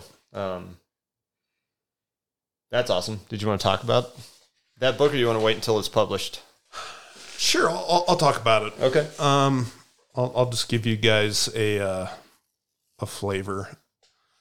So everybody in the Air Force has had to go through suicide prevention training. Yeah. And most people have hated when they had to go to suicide prevention training, because it's always been, basically about, hey, here's the signs, look for the signs, try to catch somebody before they commit suicide.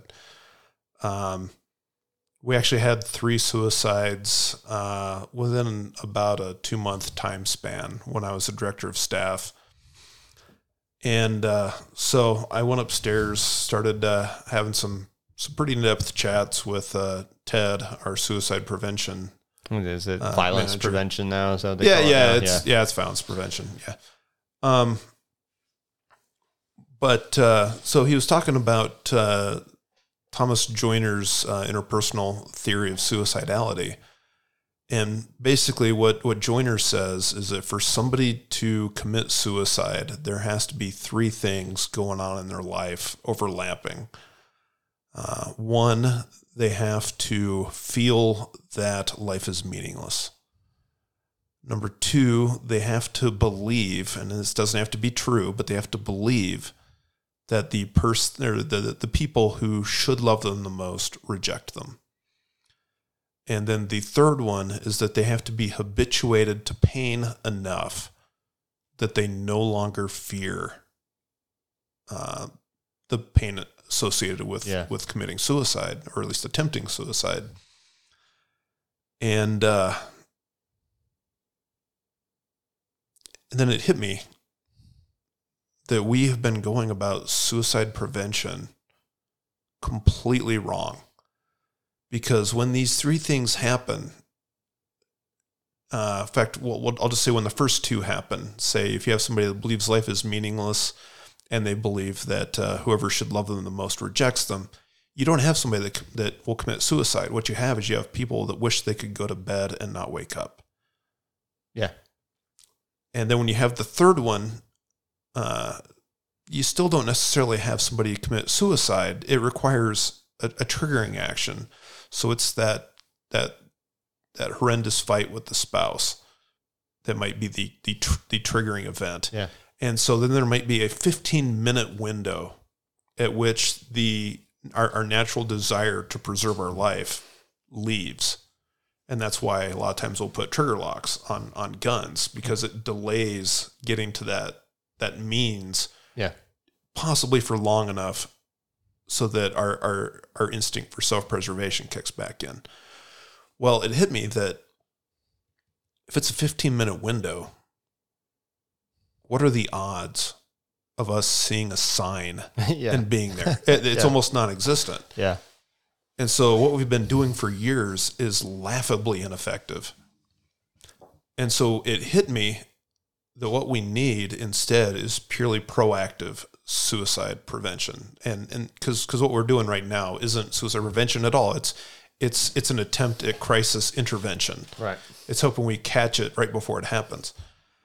And so what I did was I took those 3 areas from Joyner's theory, and I said, well, if that is what the pure negative end of the spectrum looks like, when somebody's life is falling apart, what is the pure positive end of the spectrum? What does it look like when somebody's life is full of meaning? And what does it look like when they're connected deeply to those around them and to the people in the community where they live? And what is a positive instead of a negative acquired ability? Yeah. And so I figured kind of what that might look like, kind of came up with a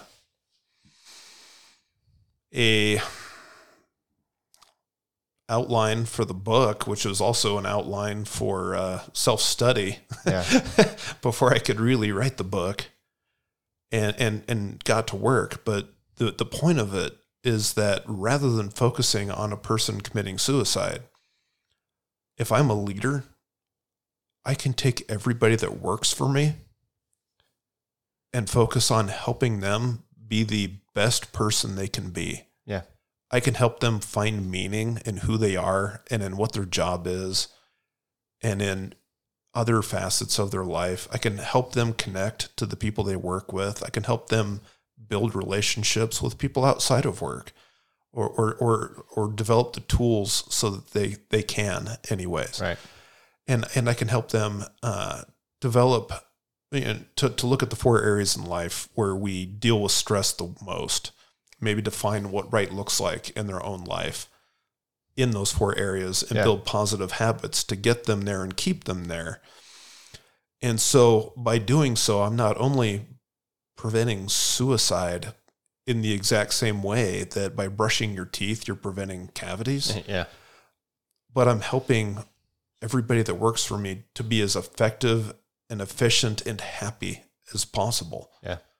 Because it's not good enough just, to just, for if me, the line is just don't kill yourself, please. Yeah. I mean, what does it say about you as a leader if you're fine with your people being miserable, just as long as they're not so miserable that they kill themselves. And they don't become a statistic. Right. So that was the epiphany I had for a book. And within a week I had an outline, and about a week after that, I started putting pen to paper, and took me 2.5 years to write, a ton of reading in that time, but we're getting awfully close. Close to publishing. That's awesome. I'm very interested in the process of writing a book. I don't know that I have a subject I want to write about right now, but it's not easy because these things start as like kind of phantom like ideas, right? And then just slowly over time you flesh them out, and it takes a lot of self-study and reading. And I know I think Yogi is the type that wants to be an author. But he's mired in the day-to-day business of the Air Force right now. So finding time to do that and to prioritize that can be difficult. So it is, but I'll say I wrote this thing while director of staff and while deputy group commander. So it's doable. It's just, it takes some dedication, and you have to find a topic that you feel passionately enough about. Right. Did you have enough, like a lot of late evenings? I had a lot of early mornings. I'll say that. Yeah. So I spent Saturday and Sunday mornings before my family got up. They're all, I'm kind of a still semi-early riser, and they are not. So that's what I spent my mornings doing. I'm the opposite. I'll stay up late, like kids and stuff to bed at like 8:30, and it's like, okay, now it's my time to work on the things that I really want, because I can usually get by with 6 to 7 hours pretty readily, and then 7 a.m. The first kid's waking up ready to go. So I'm a late night guy, but it does seem to come at the cost of like you're not gonna be able to integrate it into the rest of your normal daily waking life. Like there will be some sacrifice of time. You have to elsewhere, you have to make it a priority, set aside time somewhere, and then fill everything else in. Yeah, and that's It's the same thing with mentorship, like we were discussing earlier. The fact that you chopped time out specifically and scheduled it says a lot. Because most of the time, people will be like, "Hey, can you, get in touch with the exec, get on my calendar." It's like, well, now I'm kind of imposing on you as the leader, and the guide is like I'm hoping to get some mentorship and guidance from. It would be much more effective if it went the opposite direction. Yeah. Like, oh, you want to do that? All right, cool. Even if you tell your exec to do it, be like, I'm going to tee him up. He'll contact you tomorrow or whatever, or hell, I might just do it myself and be like, hey, are you good? Are you free tomorrow at 2? Awesome. Let's get together for an hour.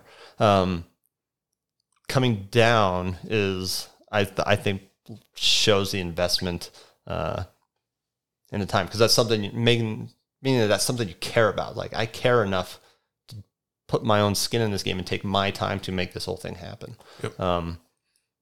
Which is huge.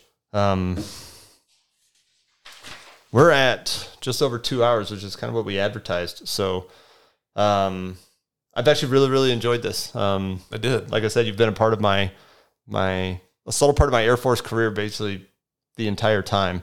And this is certainly the longest I've ever sat down with you, and the most I've ever learned about your particular leadership style and model. And I think it's a good one that I hope more people can take with them into the future, even if it's not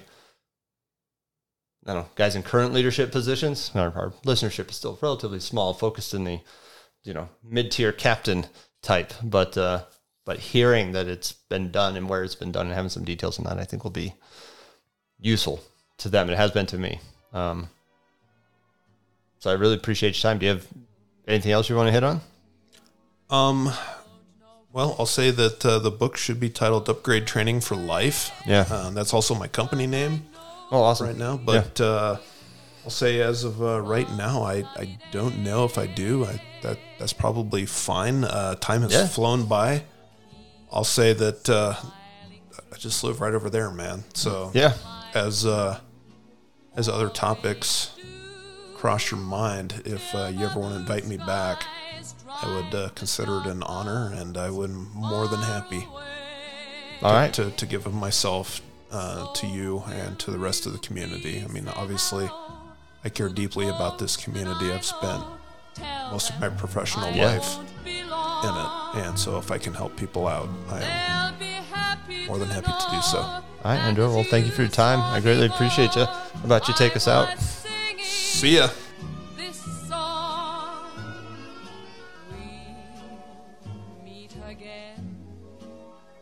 Don't know where, don't know where.